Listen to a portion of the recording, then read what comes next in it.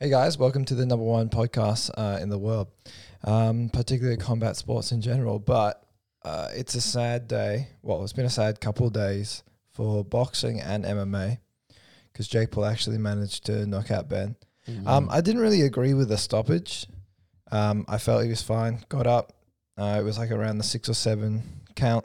He was up, ready to go. Yeah, he does look a little bit clumsy. He looks a bit awkward, but that's how Ben walks normally. Yeah, I don't agree with the ref's decision, but to be honest, I do see the point that, look, Jake's then is Triller's cash cow. I wouldn't be surprised if the ref was told to do certain things, or if they saw Jake struggling just to continue the fight, hoping that maybe they can push forwards, and if Ben is rocked or anything like that, don't continue the fight. And that's the safest way to preserve their cash cow, which is essentially what Jake Paul is. He's Triller's cash cow now. And I didn't agree with it. I didn't agree with it at all. But to be honest, you could see that Jake still had fairly sound fundamentals. Ben clearly got fucking caught because he just kept going towards Ben's stomach, kept popping the shots off. And there was one shot that did hit him clean and it was fine. But he then, again, faked to the body, went to the head, oldest trick in the book. Same thing with the legs. Kick him in the leg, look at the leg, bring the leg up, hit them in the head. And that's what happened. Ben was expecting to block a body shot, and Jake just came over the top and he just put everything into it, and he knocked Ben down. It's a sad day for combat sports in general because Jake really shouldn't be there. And but the thing is, you can tell he trained. However, the same thing has happened as the previous fight. Lasted not even a full 1 round, right? We're unable to see his conditioning. We're unable to see if he's able to carry power in the later rounds, and we're unable to really see how sound his technique is because, I mean, you only get a minute or so. I think it was a minute 10 that Ben lost the fight. So, look, I thought he lost the fight, but it was certainly a technical knockout. And I don't agree with what the ref did, but you can't really do much about that. I think Jake did. He set up a good shot. He set it up well. Ben fell for it. And not gonna lie, Ben looked a little bit out of place, but he looks out of place anytime he's doing any form of striking. And Jake picked a good opponent. He picked a good opponent to talk a bit of shit. I apologize for my voice. He picked a good opponent for talking a bit of shit and building up the fight, but he also picked a good opponent for looking like they had just enough striking ability and a good MMA background to legitimize Jake. And the funniest thing was that Jake was fucking crying afterwards, like he fucking defeated Floyd Mayweather, right? And then there's just finish your little passive aggressive rant before I will bring out Rick Guns, I will. And then Ben's laughing. He was legit laughing afterwards. I was like, fair play, Ben. Fair play. Okay, you done? Yes. Okay. Well, you weren't talking. You could have spoke. Well, I was waiting. You get down a technical aspect side before I start rant. First of all, I'm going to say, what the fuck was that? That was, oh man, Ben, you had the world on a string. You had your one chance. It was hanging by a thread, and you fucked it up in less than 2 minutes. Here's why. Here's some issues. I was actually on the ropes to say Jake Paul for a while. I was battling back and forth. But it was things that Ben was saying and he was doing that was out of place. First off, he was saying on Logan Paul's podcast, I'm not that good, but I don't think Jake is easier. So first mistake he ever made was he underestimated him. Second mistake he ever made was he didn't actually train any more than 3 months. He actually started his camp late and he said he'd only do one more than 4 or 5 sessions a week. Next up, did you see him on the scales? I always knew he had a dad bod, but I'm going to say that's the man who's going to take down Jake Paul. But he usually weighs in at, in the past he's been middleweight at 185, but his best success was at 170, right? That's when he's had time to cut and things like that. Came off. He said after hip surgery, he got as high as 215. Yeah. Because for 3 months, he just couldn't do anything. Yeah. And then that's another thing. He took the thing. He didn't even know who they were. He underestimated them. He came in on pretty much short notice after Jake had been training non-stop for over a while. Now, taken into account, I got to eat my words and say hats off to Jake Paul, because I follow him on Instagram. I follow Logan Paul's podcast, because I had to understand the amount of hardship that he was going through to get up to that fight. That was why he was so emotional. So let me break it down for you. He said that he never stopped training after he beat Nate Robinson. He was very close with his security team. Yeah, Shadow died. Yeah, and so one of them died, and it said it really, really affected him. And then he had some... Now, I don't want to get too deep into this because it's a very sensitive topic, but a TikTok star, I believe, came out and some allegations. Yeah, some allegations. Look, but I'm not going to say, oh, it's a lie, it's truth. I don't know. I don't understand all the information. All I know is I thought the timing of it was very strange. Why come out literally 4 days before the fight? It just doesn't make any sense. So he was on the post-fight interview saying, the amount of hardship he had to go through, and that's why he got so emotional, and now he's dropping off the radar. But, man, let's talk about the fight for a second. The knockout, what the fuck was that? I thought, Ben, you've been hit by 4-ounce gloves from trained killers who are stacked, and he took us lousy 1-2. I think he threw 1 or 2 clean shots, like he said. He actually caught Jake at one point with an overhand, but we all know Ben's got pillow hands. Yeah, not even that. Yeah. But who the hell was that referee? That referee was just, what were you doing, mate? He when that knockdown was scored, he got up. I think I counted. He got up on the 6th or 7th count. Calls Jake over, and he's going, no, back up. No, come over. No, back up. And then he's saying to Ben, you good? And he takes one step, and it's a slight stumble, and then he calls it off. And I'm like, surely you've never refereed. To be honest, you've never done an MMA fight in your life, mate, because I reckon if that was an MMA referee, that would have gone completely other way, be like, nah, you're good. Well, usually boxing judges tend to just see, all right, you're able to walk around fine, things like that. Look, it's very, very weird. I wouldn't be surprised if Triller actually did mention to the referee, look, if Jake's in trouble, you push it on a little bit. If Ben's in trouble, you call it off. And I wouldn't be surprised if that was so. But it is a sad day for boxing. Now, obviously, he's worked very hard and he's had a lot of stuff going on and things like that. And Ben worked very hard too. Obviously, a little bit short notice, but not enough. But to be honest... Nowhere near hard enough. He was too lax. He was too relaxed. Maybe a little bit too relaxed, but that's what's made him have his best performances. He's always said he's not attaching the outcome to his ego and being very relaxed and not dealing with any of that anxiety before any wrestling, MMA matches and things like that. But, he went and said, I'm sorry, world, I let the world down. And I really don't think he did let the world down, because a lot of people... Look, Jake was the betting favourite. Jake was the betting favourite. Everyone in MMA was hoping Ben won, because Jake's not a likable character. He knows that himself, and he plays into it to market. He's very good at marketing fights. And everyone's hoping Ben wins because Ben is an MMA fighter. Obviously, I don't think Ben never wasn't really fighting for MMA. He was just kind of fighting for himself. And to be honest, the main thing for Ben is, look, he came out there with a smile on his face. He was fine. And he got $1 million, right? If we think about it now, Robert Whittaker, and we'll bring that up later, Robert Whittaker beat Kelvin Gastelum, and he got around, I think it was around 450, 500 grand for that fight, right? That was a beautiful fight, a real display of proper martial arts, right? And Ben got $1 million. It was about, I think it's around... It was like 700 grand plus pay-per-view points, which almost came to close to $1 million, right? Yeah.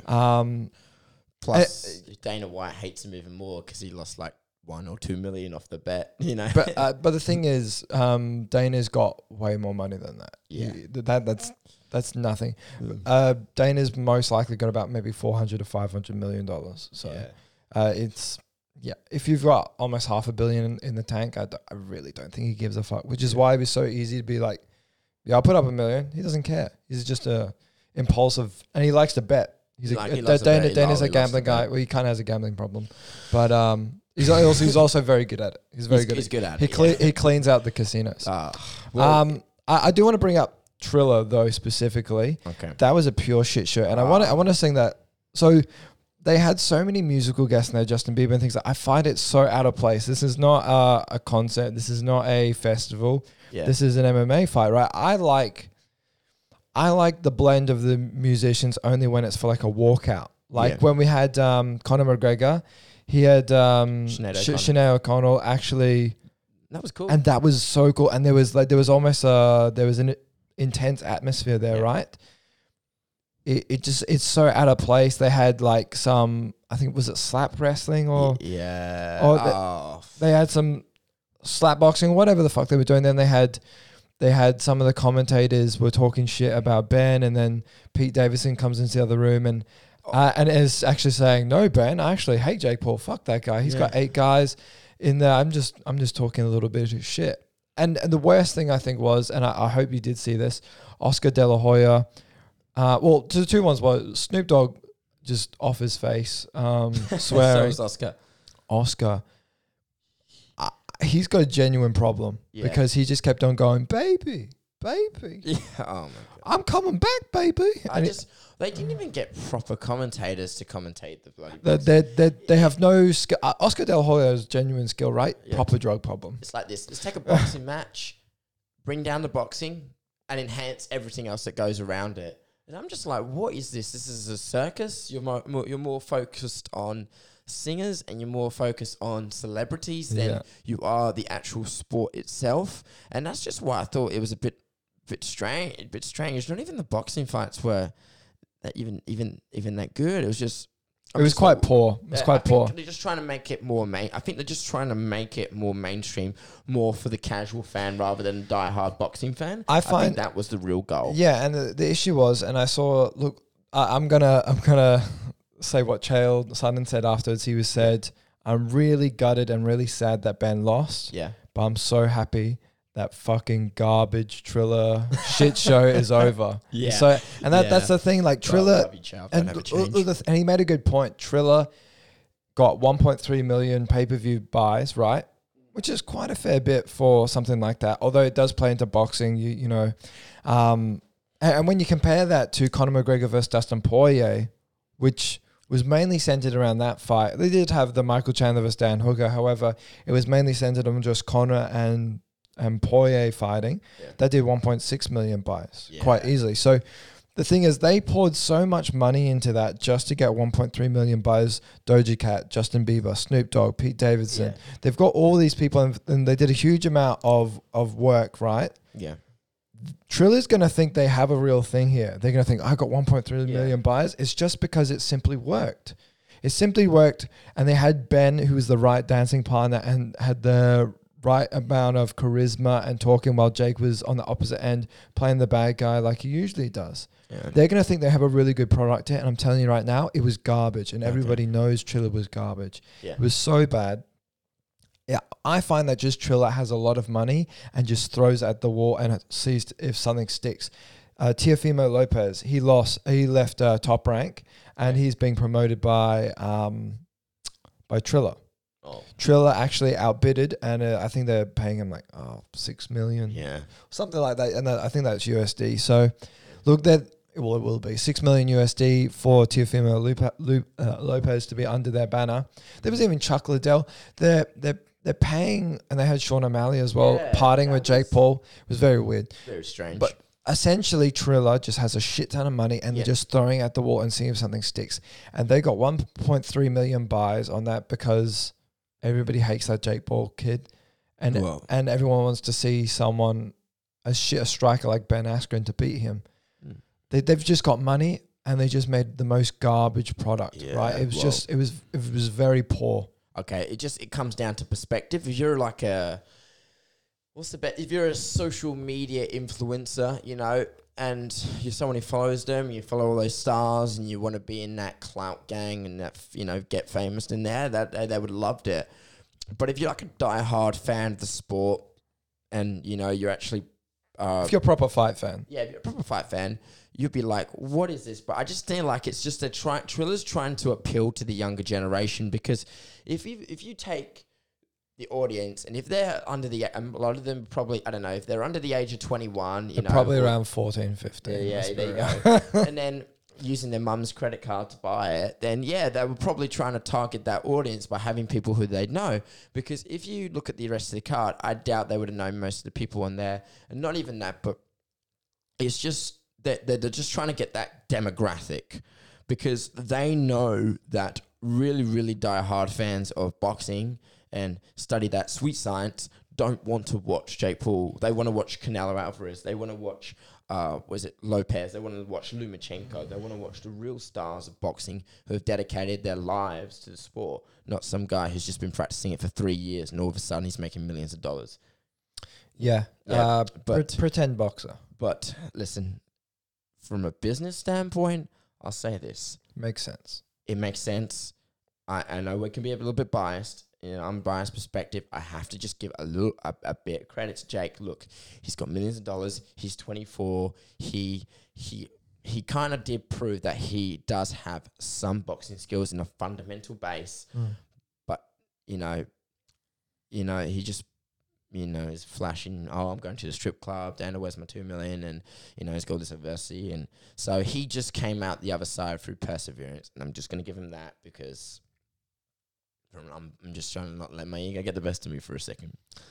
Anyway, do you have any final... Wait, no, but I'm going to flip on that now, because he's going mad on Twitter, just calling out everyone. Yeah, well, Cormier went and said, like, look, it was kind of weird, because I saw... have you seen the behind the scenes in the locker room where Jake's getting his hands wrapped and he's got his cheerleader squad there, and one of his pals, I think his name... J. Leon Love, he was talking shit to Tyron Woodley, and Tyron Woodley's just he's standing there. What was he saying? He's just basically saying, like, I don't play and blah blah blah, and like, he was being a bit aggressive and talking a little bit of shit, and Tyron's just standing there very chill, because he knows. He could crack all of them. Yeah. Crack all of them. Yeah. And it was funny because Jake all of a sudden, and he was trying to hide it because he was stuttering, but all of a sudden he had a little bit of confidence in front of his eight pals. Like, stop. Dude, there was only one person there. There was Tyron Woodley and there was 8 other guys and Jake Paul, and Tyron's so unfazed. He's like, yeah. No, I didn't see that video. No. So essentially, Cormier saying, don't play. All right, don't play, because Tyron Woodley would beat the shit out of you, right? And this J. Leon Love is actually, he's getting a lot of hate. Everyone's commenting like the clown emoji on Twitter. He says, "Look, I'm built for hate. I can take it." He was also saying, "Fuck you" to Cormier. Cormier was going back and forth with Jake Paul. Jake Paul said, "All right, I'll fight you, fatty." And Tyron Woodley can fight Love. So, look, it's very, very strange. Because a lot of people are also throwing out. I think I saw John Anik throwing out. I want to see. There's so many different MMA fighters out there on the roster that could definitely smash Jake Paul. Why not throw like someone like Mike Perry out there, right? Yeah. And then it was shown that they were all going, oh, well, Mike Perry got already beat up by Jake Paul in sparring. I'm like, I don't think that's true. And then I don't think that's true at all. There's Dylan Dennis going back and forth with Jake. Jake and his coach, BJ Flores, saying, send me the contract, I'll fight him. Yeah. My knee's all good now, let's fight. Yeah, he even put out the DMs, you know what I mean? They were saying, there was a big argument that Jake was saying, like, oh, your knee was fine in the first place. Why were you running after me when I threw the water balloons at you? Which was saying it's a fair point. But he wasn't really running, was it? He just kind of like trotted over. Yeah. There was a lot of back and forth for weeks between the two. And then Dylan kind of went on Andrew Schultz's podcast. I watched that. Yeah, watched that, and he sort of gave, and I feel like Dylan did give a good explanation to why. His knee's important. It would be a one and done with Jake Paul. Why would he want to rush and sacrifice his knees condition if that's the case? Yeah, it's so weird. It's a fucking dark time for like MMA and boxing because you're actually entertaining these people. Just leave them be. Yeah, because look, he wins by people talking about him. Everybody's talking about it. We're talking about it. Every podcast is every combat sport podcast is talking about it. Every casual podcast is talking about it, and it gets views. It gets views. It gets clicks, and that's why. And he's like absorbing all of that into his fan base. Like he's now more popular than ever. Yeah, and the right thing to do is just not give him that time of day because, to be honest, just don't do it. You're gonna look. I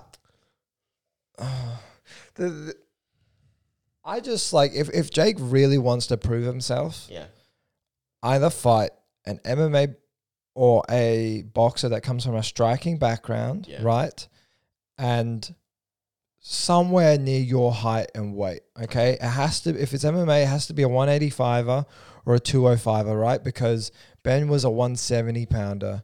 And you made him fight you at 190. Yeah. And B, you make sure you're somewhere within your decade of your age range, you know what I mean? Even fight Tyron, because Tyron's a big 170. Tyron's a fucking beast at 170. Not even that, but he can crack. He's always got that overhand right, but not even that, but hell, maybe if DC even stepped in there, I reckon he'll still beat the crap out of him. Like, DC is such an accomplished striker from American Kickboxing Academy. Yeah. And plus, he's also, top tier wrestler, but if you didn't even spot a boxing, I still reckon he'll crack him. Anyway, it's just weird. It's just fucking weird. Like, you know what? Sorry, Dylan Dennis out there. A lot of people are saying, the MMA community doesn't really want Dylan Dennis out there because he's not really part of the community. He's 2-0, and the last time he fought was like 2018, 2019 in Bellator, right? And one of those wins was over like someone 2-4. Yeah. So look, don't get me wrong, he gets paid well in Bellator, right? Yeah. But he's not fighting very good people. His grappling is amazing, but his stand-up is not good. It's not good at all. So look, Dylan Dennis versus Jake Paul actually might be a bit competitive, to be honest, just because I do not rate Dylan's skills. But if they really want to send someone, they need to stop throwing people with less and less striking ability. Yeah. Right? Throw him in there who's like a legit fighter, knocks out Jake Paul, it's done. Just a more legitimate striker. Yeah, who will take this more seriously and who understands what's at stake here and just has a striking ability and is not out of their prime or off hip surgery, things like that. There you go. But they played very well. Jake did very well and very good at marketing the fight. And that's the last word. Yeah. All right, now let's talk about some real fight news. Yeah, real fight news. Okay, Jack, take it away, mate. So McGregor and Diaz have been going back and forth. Look, Diaz has been saying that, Nate, Conor McGregor, he was also bringing up the McGregor Fast program as well, but he was saying, look, I should make my own my Diaz Fast program, my Diaz conditioning program. Just basically talking shit about where was your conditioning when you fought me? And then McGregor bounces back, says, look, that was pre my program. In our second fight, you clearly saw that I was in way better condition and your face looks like a bowl of salsa afterwards, which is, fair play. And then Diaz is going back and forth and just accusing him of steroids again. Yeah. And McGregor was also, and this ties into some stuff that McGregor also asked Jeff Nowitzki over Twitter, but McGregor was also saying, look, Nate, you also tested positive for steroids, yet you're calling everyone out for steroids. It's been a bit weird the last couple of days because they're always going back and forth, yet they've both got they only started going at each other when they both had fights booked. McGregor had his fight booked. Yeah. Diaz had his fight booked. I don't understand why they're going at each other right now because they can't fight each other anyway. They've got booked opponents. It's weird. Maybe they're just trying to keep that hype going, you know. I don't really... I think they genuinely don't like each other. Man, they respect each other, but they don't like each other. They do not like each other at all. And I feel like that's just what's trying to get them a little bit more attention to go on, because I believe Diaz's fight is coming first. Then it's Leon Edwards, yeah. So I reckon they're just trying to stir up a little bit of beef, maybe potentially for the trilogy. Yeah, maybe put their head in the name in the headlines as well and just build up their own name and get a little bit more money for their own respective fights. But the thing is, McGregor also put out stuff to Jeff Nowitzki and said, look, and he posted some, he was doing some circuit training and he was doing some, he was just on like one of the ab machines, just doing crunches on there with, and he was, I don't know, it was just, it was very strange afterwards because he was saying, look, after my workout, I went and got urine and blood taken by USADA.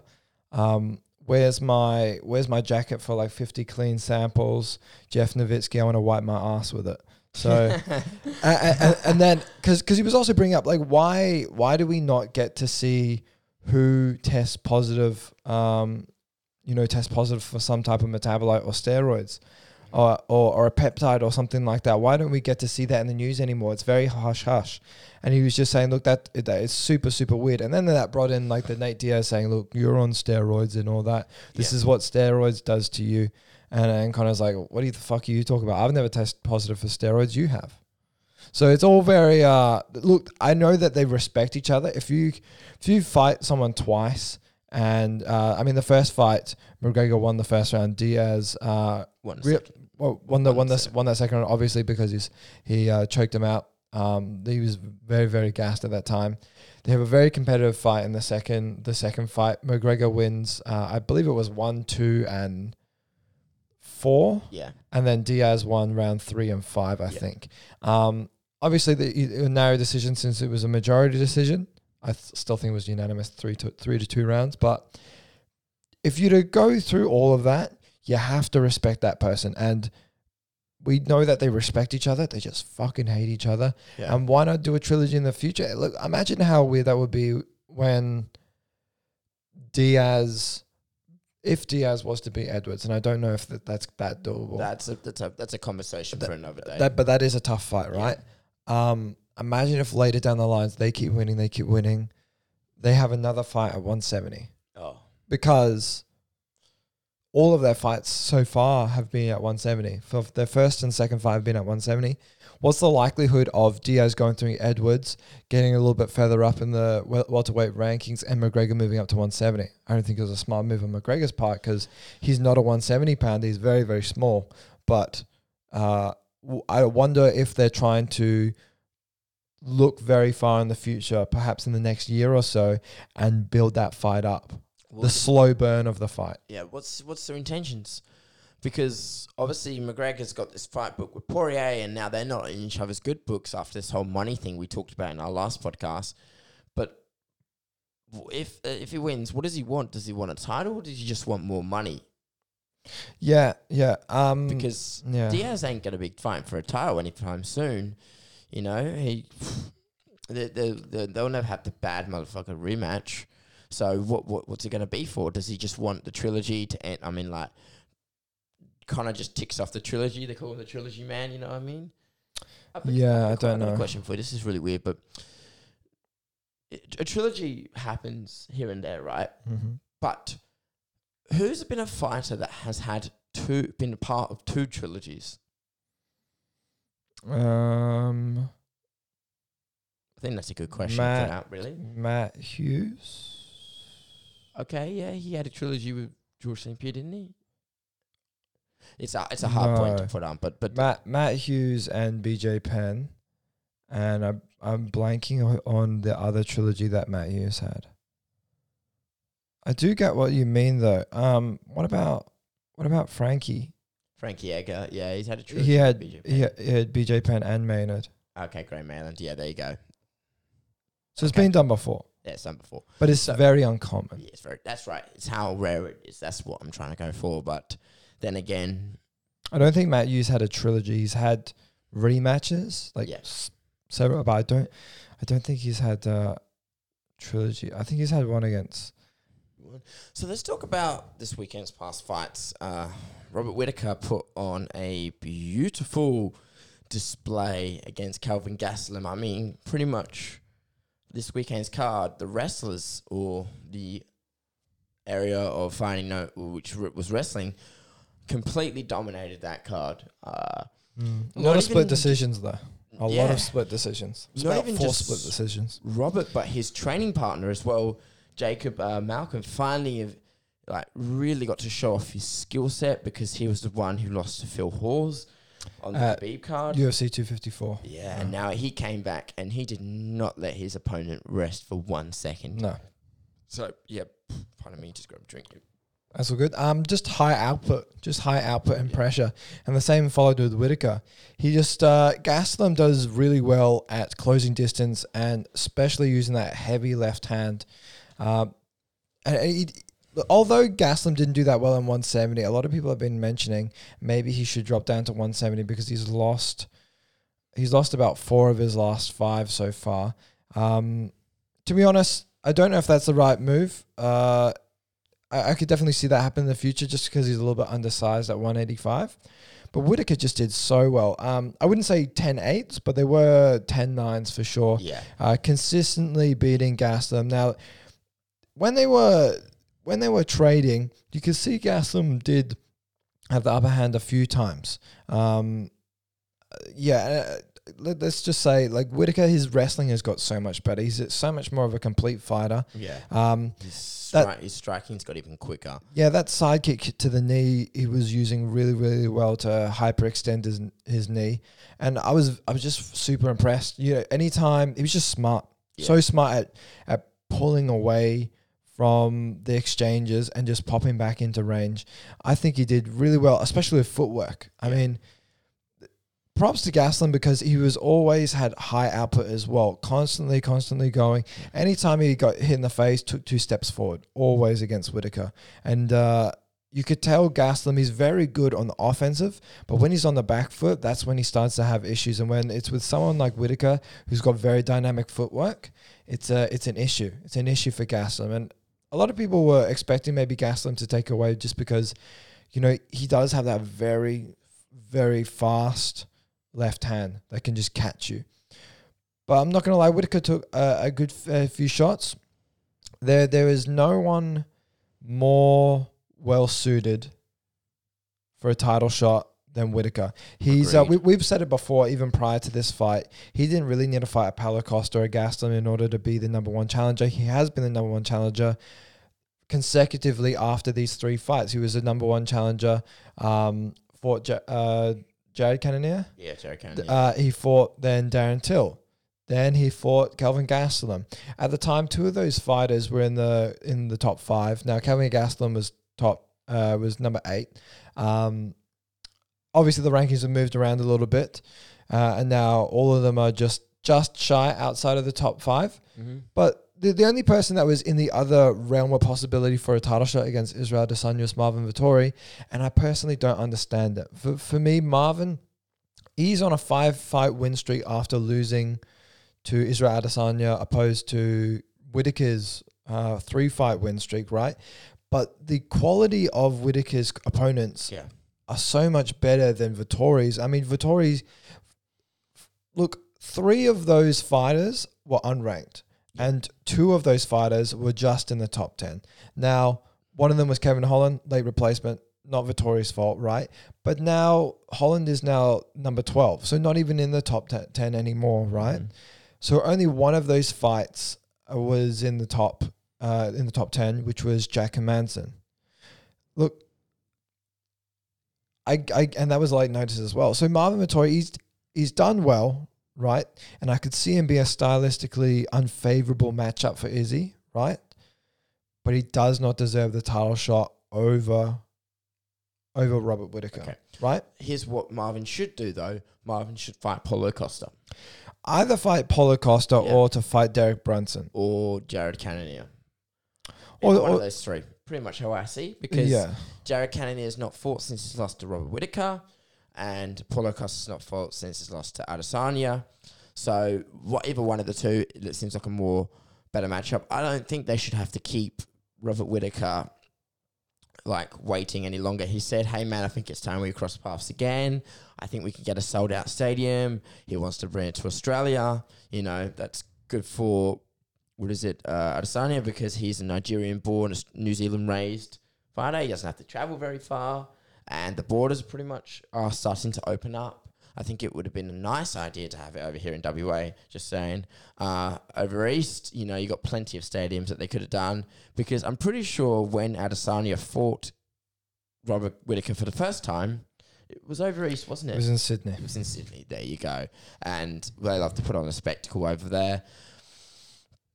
I'd love to see it here in Perth. Yeah, I'd love to see it in Perth, because it's not the first time that Izzy has fought in Perth. He made his debut in Perth. Yeah. So I think it would be a really good way of him coming back to old roots, I guess, and fighting Whittaker there, since they're both they're both from Anzac Nations, Australia and New Zealand. So I would love to see that fight. Now, obviously, we'll postpone our predictions for that fight in the future. I hope that it happens in maybe July or August. However, that might be a little bit too quick on Whittaker's timeline. I think he said that the borders probably most likely will open up in November September or something. Yeah. October, November. Yeah, October, November. Yeah. Because right now, everyone's kind of betting on the next, this Masvidal and Usman, and then we got Sanhagen and Dillashaw, Rob Font and Cody Garbrandt, Chandler and Charles Oliveira, and then we got Poirier and McGregor. After that, you know what I mean? Yeah. I think it doesn't need to be in July or anything like that. Perhaps move it a little bit further back, September, October, November timeline. I think the sooner the better, since Izzy fought in March. Probably just keep both fighters fairly active. Rob's had his fight in April.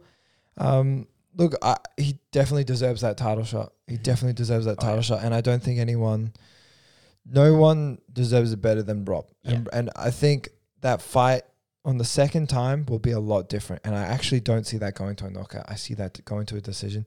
I think Izzy may most likely win that again. However, Whittaker's very, very smart, and I think it will change up everyone's perspective on how to beat Izzy following the Jan Blachowicz fight. Do I think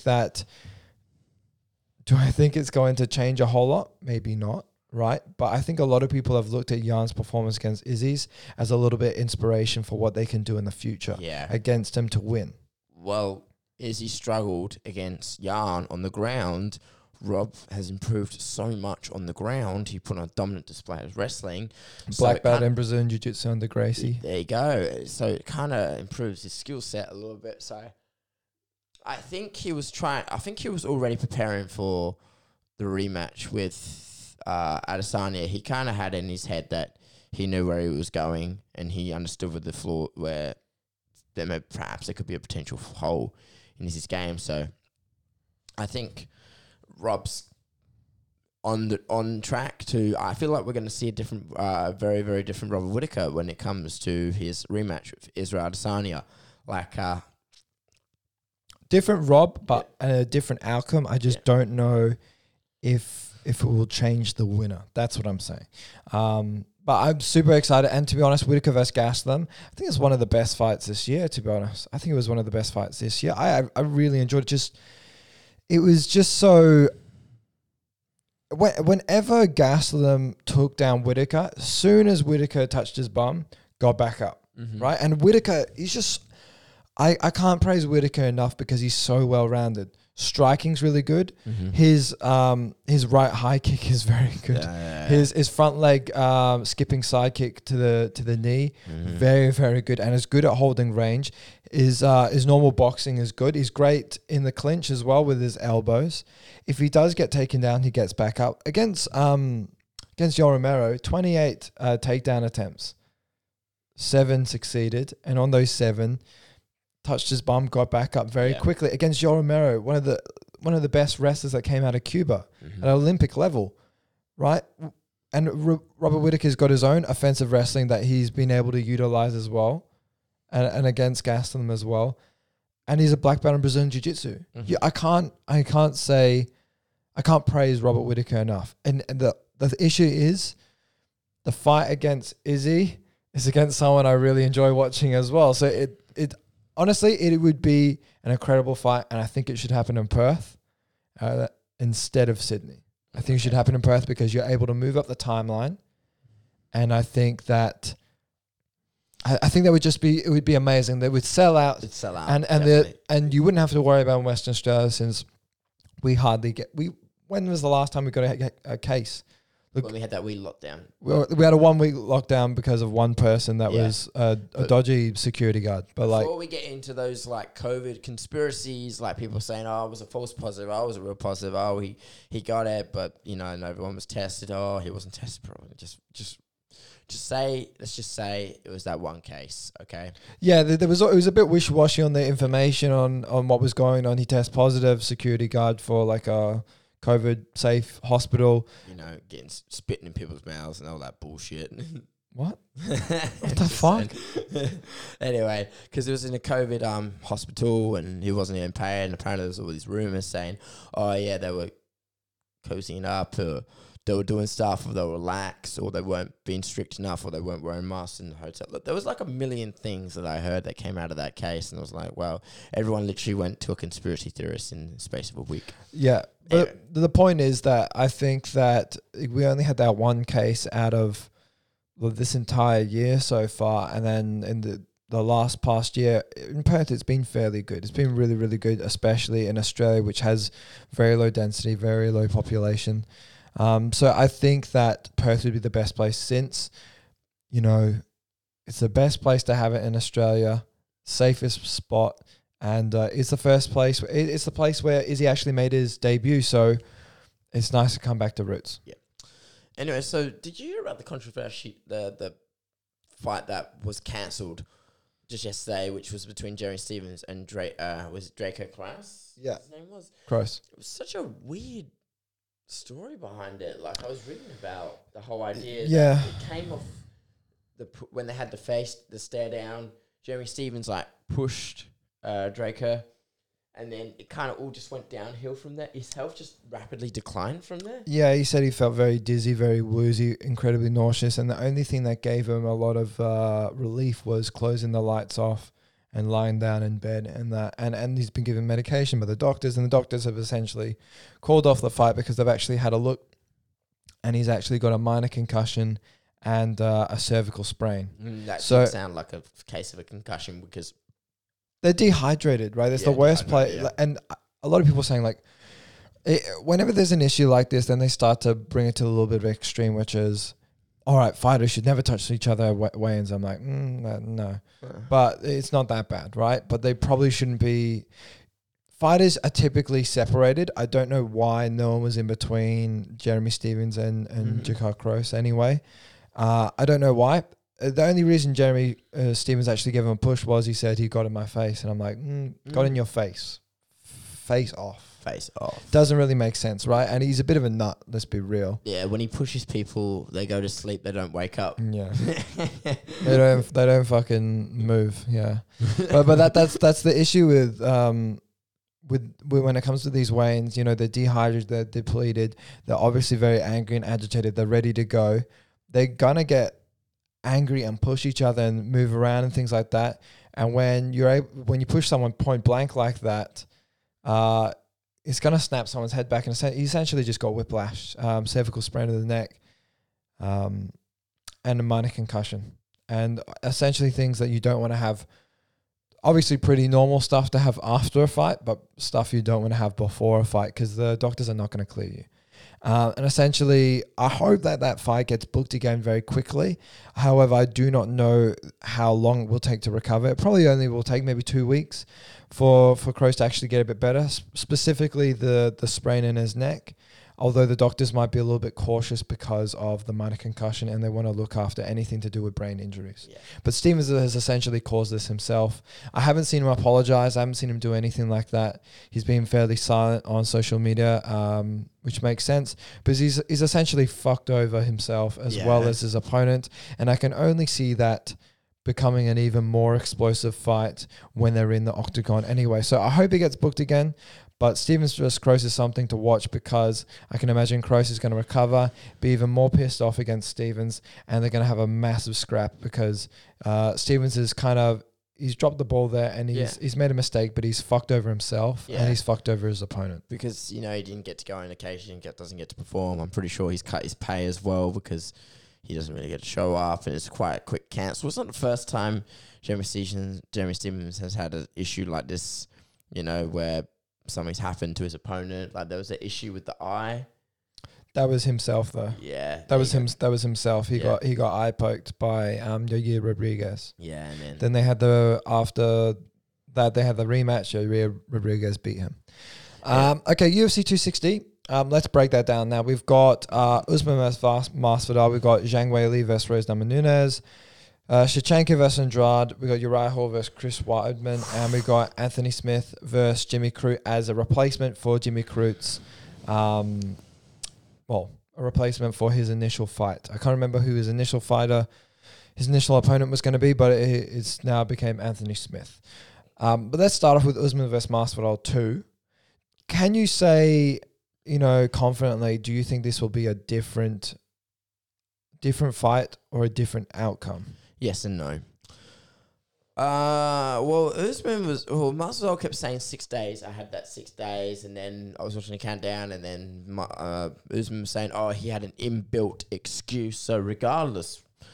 But then what changed my mind was that Justin Poirier did like a little podcast. I can't remember who, but he said, look, Masvidal was always in fight camp. He was always really in fight mode. He was already in camp. He didn't just get off the couch and go fight Usman. He was already training super, super hard. Now, I understand that to rebuttal on that is that, yes, a fight camp is very, very, very important. Does help them prepare a lot. However, we've seen cases in the past where people have taken fights on very, very short notice and still won against champions. Michael Bisping is a clear example. So I do have a counter argument to that. Honestly, I want to hear it. But the thing is, I do believe we're going to see a different Masvidal, because his skill sets definitely believe has 100% improved. But I feel like this 6 days notice thing I don't feel like it's a good enough excuse anymore, the way I think about it. You know what I mean? The 6 days notice, I see less on time to prepare, and it's more so the 6 days notice is talking about the weight cut. He had to cut 30 pounds, essentially maybe 13, 14 kilos, essentially. Which is a lot, and that's a lot of weight to cut in 6 days, and that's got to deplete your cardio, which is what we saw. Jorge was getting tired. And it also depletes, you've got to focus more on cutting weight and less on actually training for a specialized opponent like Usman, who's a world caliber fighter. So essentially, when I think of that, I think of, look, Jorge likes to eat. Let's be real. He can get a little bit huge on his times off, right? And that's essentially what happened. Even though he was training very hard, I'm sure he was, but he's eating not the best food. He's obviously in a enormous caloric surplus, and he's putting on a little bit of weight, right? He was 30 pounds over, which means he was around close to 200 pounds, right? That's quite a fair bit for someone I think he's around 5'10", 5'11". Yeah. That's quite a fair bit for a fighter, right? Especially when you're still fighting consistently and fighting very hard, like Dustin said, right? He's obviously eating a lot of food. Did not expect the call, got the call, had to cut in 6 days. And you've got to focus more on cutting weight, which is already depletes your gas tank and everything involved physiologically. But to go in such a horrible caloric deficit and then draining so much fluid out of your body, it's not going to make the best performance, right? Now, what he's now said is, look, I'm already on track. I'm already at 180 pounds. All I have to do is cut 10 pounds, which is my normal amount of weight that I usually have to cut, I'm ready to go. I'm right just above cutting weight. I think he's around 178, 180 pounds now. Mm-hmm. Right? So when it comes to fighting Usman, all he has to do, drop the 10 pounds, boom, like that. Yeah. Now, on the other side is Usman. Usman had a broken nose for that fight. Yeah. Right? Make it very difficult to breathe and things like that. Yeah. I think in Countdown, what's his name? Justin Gage said, "Who broke it? Did I break it?" Yeah, well, it probably was Justin, to be honest, because he hits like a truck. But and he was also his main training partner. Mm-hmm. But look, there's stuff on both sides. I think it will be a different fight. Usman will be more prepared for a fight against Masvidal over Gilbert Burns, right? Less wrestling based, less jiu-jitsu based, and more striking based. Then we've got Jorge will be able to, actually have a full, well, it's not even really a full, to be honest. It's actually quite late notice as well. It's about 6 to 8 weeks to train for it. Yeah. That's not a very long camp. I mean, the longest you want to do is maybe 12. Yeah. But that's still a short camp, right, to get ready. But he's much more prepared than 6 days notice. I'm sure he'll be happy with that. And he's able to cut less weight. And I think that's where you will see a different fight, but I'm not too sure if it will make a different outcome. I think Masvidal will still lose to Usman by decision. I think Usman will ragdoll him. I think he'll take him down. I think he'll strike with him as much as he needs to. Just like before when we were predicting it before, as soon as Usman realizes he can't strike with Masvidal, he will try to take him down. And that's exactly what happened. Yeah. Usman tried it, popping out the jab, was successful with the jab, right? But as soon as he found that Masvidal's switch kicks and able to cover distance is too quick for him and not able to trade properly on the feet, he's going to switch. And he's going to switch protocols and he's going to go and try and take him down. I see that game plan not changing. I see both more prepared, more conditioned individuals ready for specialized opponents. But I feel like Usman will still beat Masvidal. I don't think it will be quite a 50-43 again, but I believe he will beat him. Yeah. I will believe he will beat him. Look, Masvidal might take it around. Yeah, well, you got to understand that Usman had 6 days notice as well. That's again another counter argument. I mean, Usman's been on something of a hell of a win streak. He beat Gilbert Burns, and Gilbert Burns was way above Masvidal. So, my money's on Usman. My money's on Usman by decision. I would definitely see that happening. Yeah. And I just think Usman's conditioning and his wrestling is just so far up there. And I know Jorge's got a gas tank when he does have a specialized camp. But I feel like Usman's size and weight advantage definitely plays a huge factor. The only look, you would think with Usman's body he would slow down in the later rounds, but he doesn't. He gets better. He's shown to get better because he knocked out Gilbert Burns in one of the third round. Third round with a jab. Yeah, third round with a jab, and he's very durable. He's got so many ticks. You can't just be like, but Jorge might have a puncher's chance. I would bet the house on Usman. Okay. I would bet the house on Usman. Me too. Another one that's coming up in UFC 260 as the co-main event is Zhang Weili versus Rose Namajunas. Now, there's been a bit of hype around it just because Rose has been saying certain statements like better red than dead, and she doesn't like communism and she's all for freedom. And it seems to be taking more of a China versus America kind of fight, which is a bit weird. It's a bit strange. It's a bit strange. We don't typically see it. No. But to be honest, I don't know that they were just throwing politics into it, but Weili Zhang's very, very humble. I mean, very humble, and even had pretty good responses too. It was a bit weird. It was a bit weird because Rose is usually very soft-spoken, so it was very out of character. Yeah. It's very, very out of character. And our last fight was a grueling, one of the best female fights we've ever seen, but one grueling, close decision against Joanna Jędrzejczyk. Yeah. So now for her to fight young Zhang Weili, who is obviously a much larger fighter than her, it's not. I don't think it's the best matchup for Rose, to be honest. Yeah, I agree with you on that point because Rose is nothing against her. It's just Zhang Weili has just put on so many good performances, and she's incredibly well rounded. I mean, in the UFC, she's kind of steamrolled through, and that fight against Joanna Jacek was honestly probably one of the greatest, if not one of the greatest female fights of all time. It's as we know, we watched that card. People were saying, "Oh yeah, that saved the card." She retained the title. She's had it, and she's her previous fights. When you go back and watch her highlights, she's just ridiculously strong. She's very good in the clinch, and she's just well rounded. She uses her knees and elbows really well, and she just has a good ground and pound. So Rose has done really well against strikers. We don't really see too much of her wrestling because don't forget she lost to Andrade. Yeah, Andrade previously, yeah. I'm just curious to see how she goes against Weili on the ground. Yeah, that's true. But when we were able to see Weili versus Jacek, you could see, look, that there's just like levels to grit, and holy shit, Weili just kept going and kept going. You could tell. I don't see output being an issue here, and I just feel like Weili will have the harder strikes because she's a much larger, tougher female, right? But the thing with Rose is the way she beats Weili, I think, relies hugely on her footwork. She's very, very good at distance control, very good at just coming shy of the punch and getting back in. I think that is the way she beats Weili. Avoids the takedowns, makes sure that she stuffs any takedowns that Weili puts out there.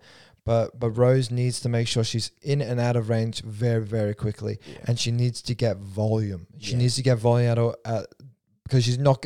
I bet you right now she's not going to hit harder than Weili. Yeah. I think there's hardly any female fighters out there that hit harder than Weili. The argument for Rose going around is that she's beat Joanna Jacek twice, and it was clear cut. The first time was by a knockout. The second time was by, I think it was by the decision. I don't know. It was quite some time ago, but she's been her twice. And the argument that people are saying, oh well, Weili Zhang versus Joanna Jacek was quite close. They say a lot of people argue. Quite some people argue that, you know, Joanna Jacek won, but Rose is like, nah, I beat her clearly twice, and you couldn't put her away. So that's the argument that people are saying on Rose's behalf. So which is a fair argument. Yeah, I understand. And the thing with Rose is she's got really good footwork. She's obviously, she always has high amount of volume and a high volume of strikes, especially. But the thing is, that's the only way she could beat Weili. Weili, she's able to grapple. She's able to take you down. And the power in her strikes is she's relentless, and she's incredibly aggressive with her strikes. When she finds you hurt, she will run after you and just, she sees red, right? I don't see Rose beating Weili, to be honest. I think Weili beats Rose. And it could be, I believe she will knock out Rose. I reckon. I think Rose is very durable. But I think Weili beats her. I think Weili wins by decision. I think Weili knocks her out. Yeah. Knocks her out in the... One of the later rounds? Second or third round. Second or third round, okay. I think Zhang Weili is just... She's just the new standard for female fighters right now. And I know Rose is very good. Yeah. She's super, super good at range control. Like her... She's got good vision for able to look at strikes and being able to come in and out of distance, right? I just feel like Weili, she has no issue with output, and her strikes are so much heavier and harder than someone like Rose. I feel like Rose is severely undersized against Weili. And I totally see Weili beating Rose, unfortunately, because they're both very good fighters. I just think Weili is just a level above Rose, that's all. Yeah. The third title fight also on the card is Shevchenko versus Andrade. Now, without getting into too much depth, I honestly believe this is a clear-cut win for Shevchenko. I think most people would say that. Now, I do actually want to check the odds on that because... Let's be real. When most fights against Shevchenko, she is the betting favorite, and the issue is with having that those dominant performances, if someone scores a round against you, that's considered significant and that you're slipping. And that's what happened. Was it against Felicia Spencer? Yeah. Felicia Spencer maybe won one round against Shevchenko, and everyone lost their mind over it. They were like, how could Shevchenko give a round to Felicia Spencer? And then she head kicked her into oblivion. Yes. And then it was just Shevchenko she's too high she's so far above the rest of her division. She's been the last loss she had was to Amanda Nunes. And we were talking the issue with the women's division is just there's not enough talent pool. So we were saying that there needs to be like a trilogy between Shevchenko and Amanda Nunes, and I think it will be the first ever female trilogy in the UFC. Yes. That's what I also believe, and that is definitely a worthy trilogy. However, on Andrea's side, she's got a strong wrestling background. I mean, she was the one who picked up Rose and slammed her down and knocked her out for your slam. She's got pretty crisp boxing, I would say. She's got good hands, definitely, and she's got a solid chin. I can't remember the last time she was knocked out, but then again, you're up against Shevchenko, who's like a kickboxing powerhouse. She's got phenomenal footwork. You know, you've seen this across because she's actually she's actually been dancing ever since she was a little girl as well. So she's got insane footwork, and she's got really quick roundhouse kicks and spinning back kick as well. Spinning back kick, and she's got it's seen that can be extremely deadly. She's also I remember she beat someone via a crucifix, and then just punched him through put a guy into a crucifix position and just laid down elbows on her and punches. So she's incredibly well rounded. I kind of just feel like this is Shevchenko's fight.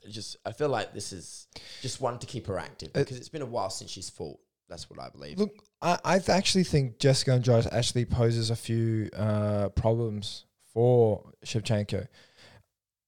And Andrade has got much better at closing distance, and she's in a weight class where she's actually a little bit more favorable now.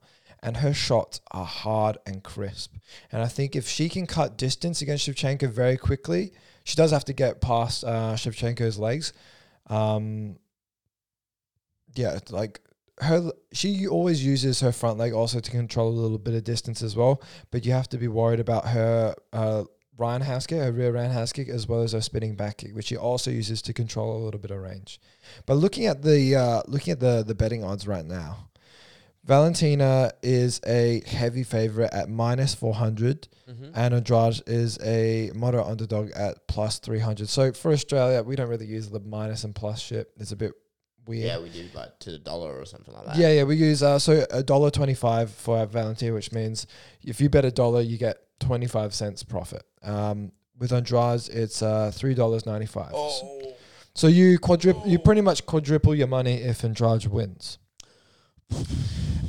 Followed by that is if you were to go on Tapology or Sherdog, a lot of people actually will review fights and actually do their own predictions. 93% are predicting that Shevchenko will win. 7% believe that Andrade will win. Now, the majority of the people that think Andrade will win actually believe she will win by KO, and that there is some truth to that. Andrade has got cracker power, and she can...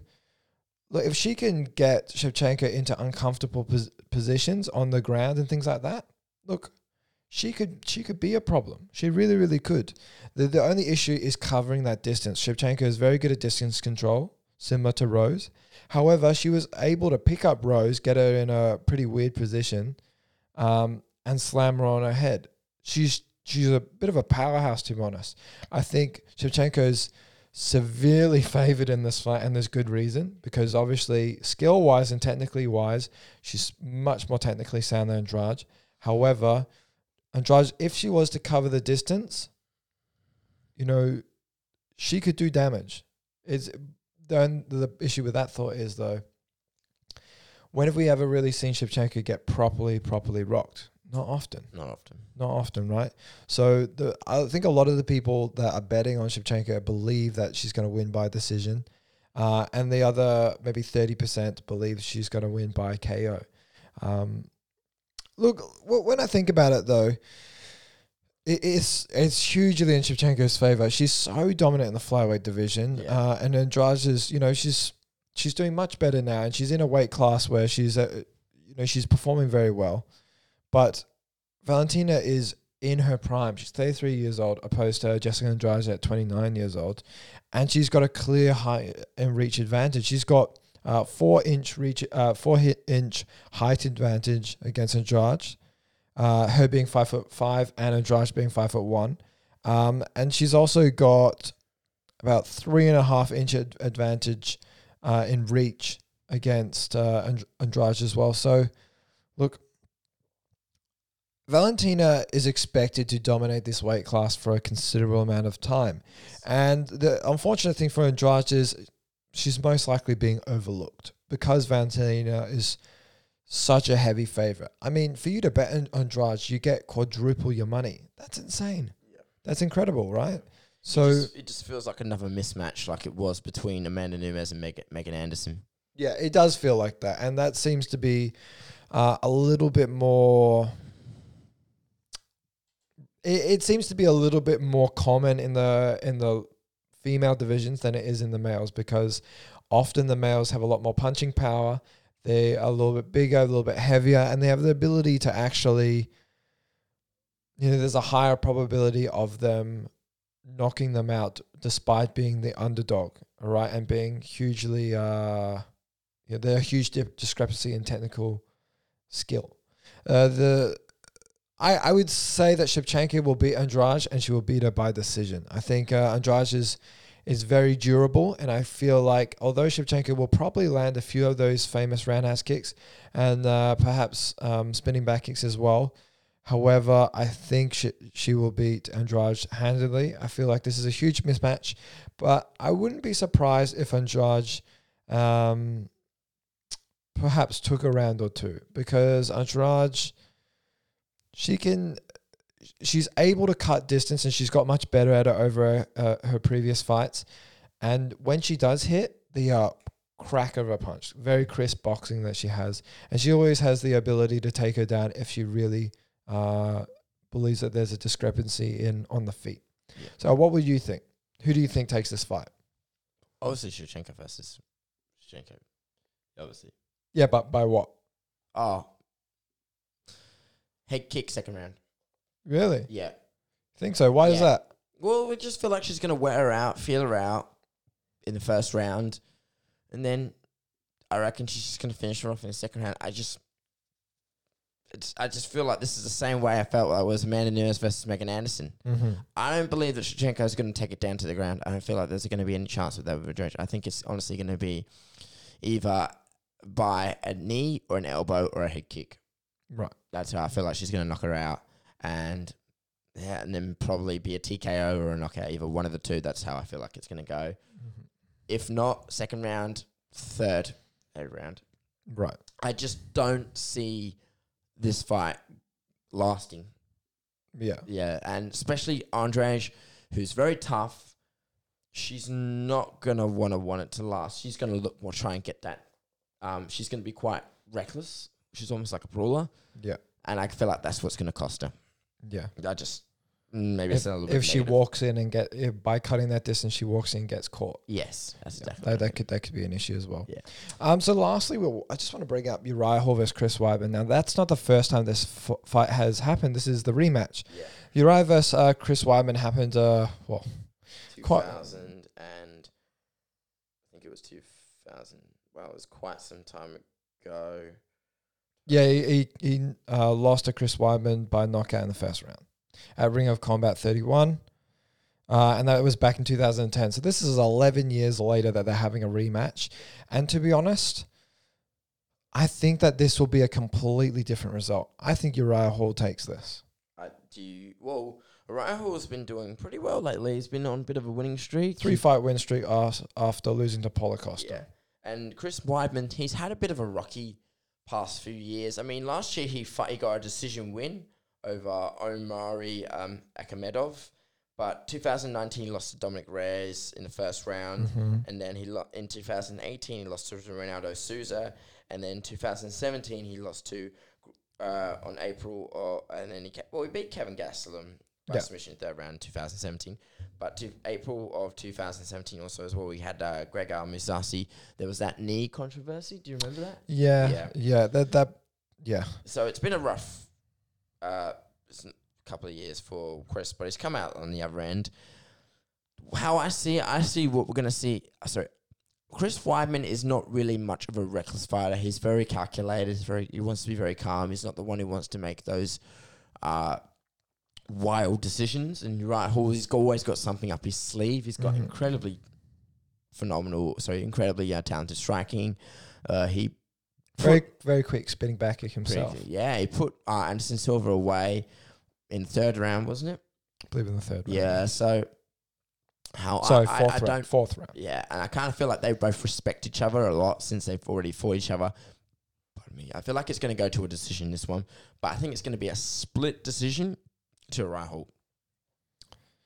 Yeah, I see this being a very competitive fight. However, I do believe, I think Weidman right off the bat, the reason why he had some success in the UFC was his wrestling. He obviously had striking ability, but his wrestling was very, very good. Now he's came back to that kind of wrestling base now in his last fight against Omari Akhmedov.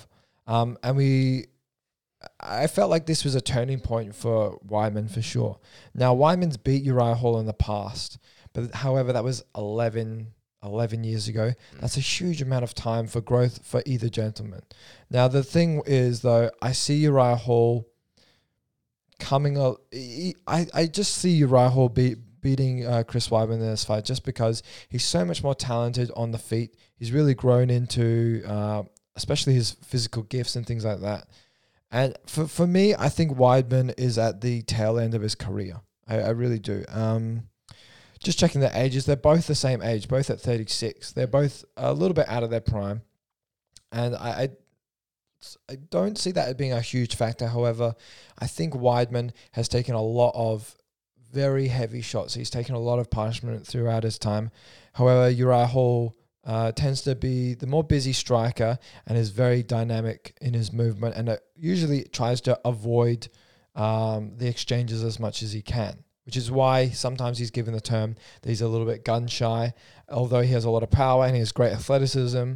Certainly has a great physique for wrestling and fighting, but he seems to a bit gun shy, which tends to be an issue and a criticism of Uriah Hall. He seems to get very anxious and nervous before fighting and really feel the pressure of the moment. Now, I don't know if this will be a factor, but I do want to bring this up. This was supposed to be in UFC 258, however, it got scrapped. And the reason why it got scrapped was Weidman tested positive for coronavirus. Now, obviously, he's had a bit of time to recover. However, we know that there's discrepancy in some individuals getting COVID. Some of them have nothing at all.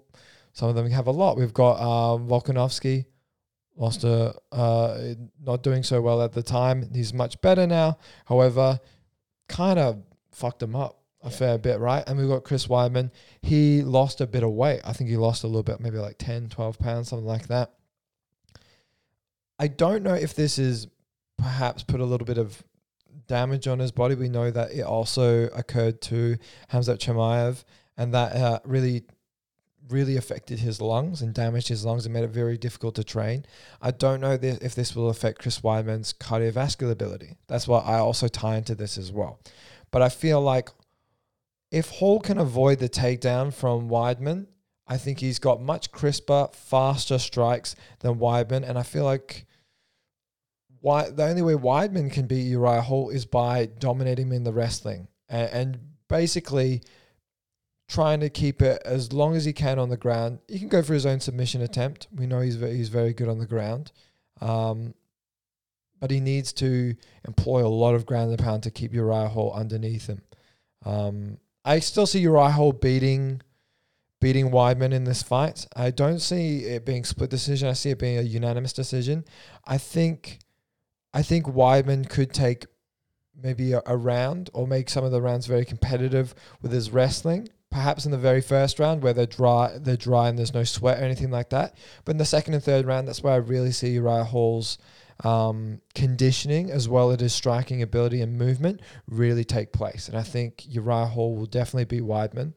And I don't think by KO, but I feel like he will dominate Weidman on the feet. And if Weidman has no answer for taking down Uriah Hall, he will unfortunately lose to Uriah Hall. And I think there is still work for Uriah Hall to move up through the division. However, Chris Weidman is now moving back to 185 after moving to 205. Yeah.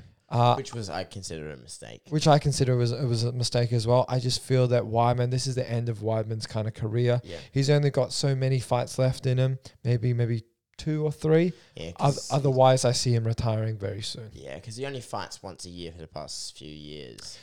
He hasn't been very active. He Yeah, moved to it's light like heavyweight, moved down to middleweight. It's all been very wishy-washy. Yeah. Yeah, I don't see that. I mean, there's always the trilogy fight between him and Rockhold. Yeah. That can be dangled out there as perhaps maybe his last fight. However, I think Weidman doesn't have the chin he has anymore, and I think that Hall could definitely take advantage of that. And I feel like it was what happened against Gregor Mousasi really cracked his chin. Yeah. Yeah. Anyway, I definitely see Hall beating Weidman, I think, by unanimous decision. I know you think split decision. Mm-hmm. Obviously competitive rounds for sure. Yeah. But I think Hall takes it. For sure. Okay. Just finishing up. Thank you very much for listening. A bit of a big podcast today. Yeah. Breaking down the Jake Paul Triller kind of shit show, to be honest. The McGregor and Diaz stuff, as well as the last fights that happened on Sunday, which, probably more people should have been watching rather than the Jake Paul stuff. Yeah, but unfortunately they weren't because it was mainstream enough. Plus, we got the hell of a card that we'll be watching on Sunday, which we'll be breaking down. So not UFC 260, 261. I know we said, I think I said 260. It's actually 261 breakdown, which is the first time we're actually going to have fights. So I question if that actually might change anything for any of the fighters. It will be a little bit different from those that are used to not fighting in front of a crowd for the last year or so. So very excited to see that. If you haven't already, subscribe to the YouTube channel. And if you want to support us, I would head over to our Instagram, our Facebook, and our Twitter. Instagram, we post a shit ton of content every day, usually a few posts a day. And you should definitely be watching that. And following us, is a great way to support the podcast and interact with us. We'll always interact with every comment. Yeah. So. Plus, we are also dropping almost a new interview of guests weekly now. Yeah. We're taking a lot more time to branch out, which is the next thing I want to bring into. If you know anybody or if you're a person who would be interested in coming on yourself, and regardless of what your field is, we've had doctors, we've had fighters, we've had personal trainers, we've had a couple of influencers, we've had psychotherapists, anyone. Yeah, so guys, just remember, even though we are mainly focused on combat sports and health, however, we do like to branch out to other areas, okay? Yeah. Other than that, guys, all the best. Thank you. Catch Thank you very much. Catch Bye-bye. up. Bye-bye.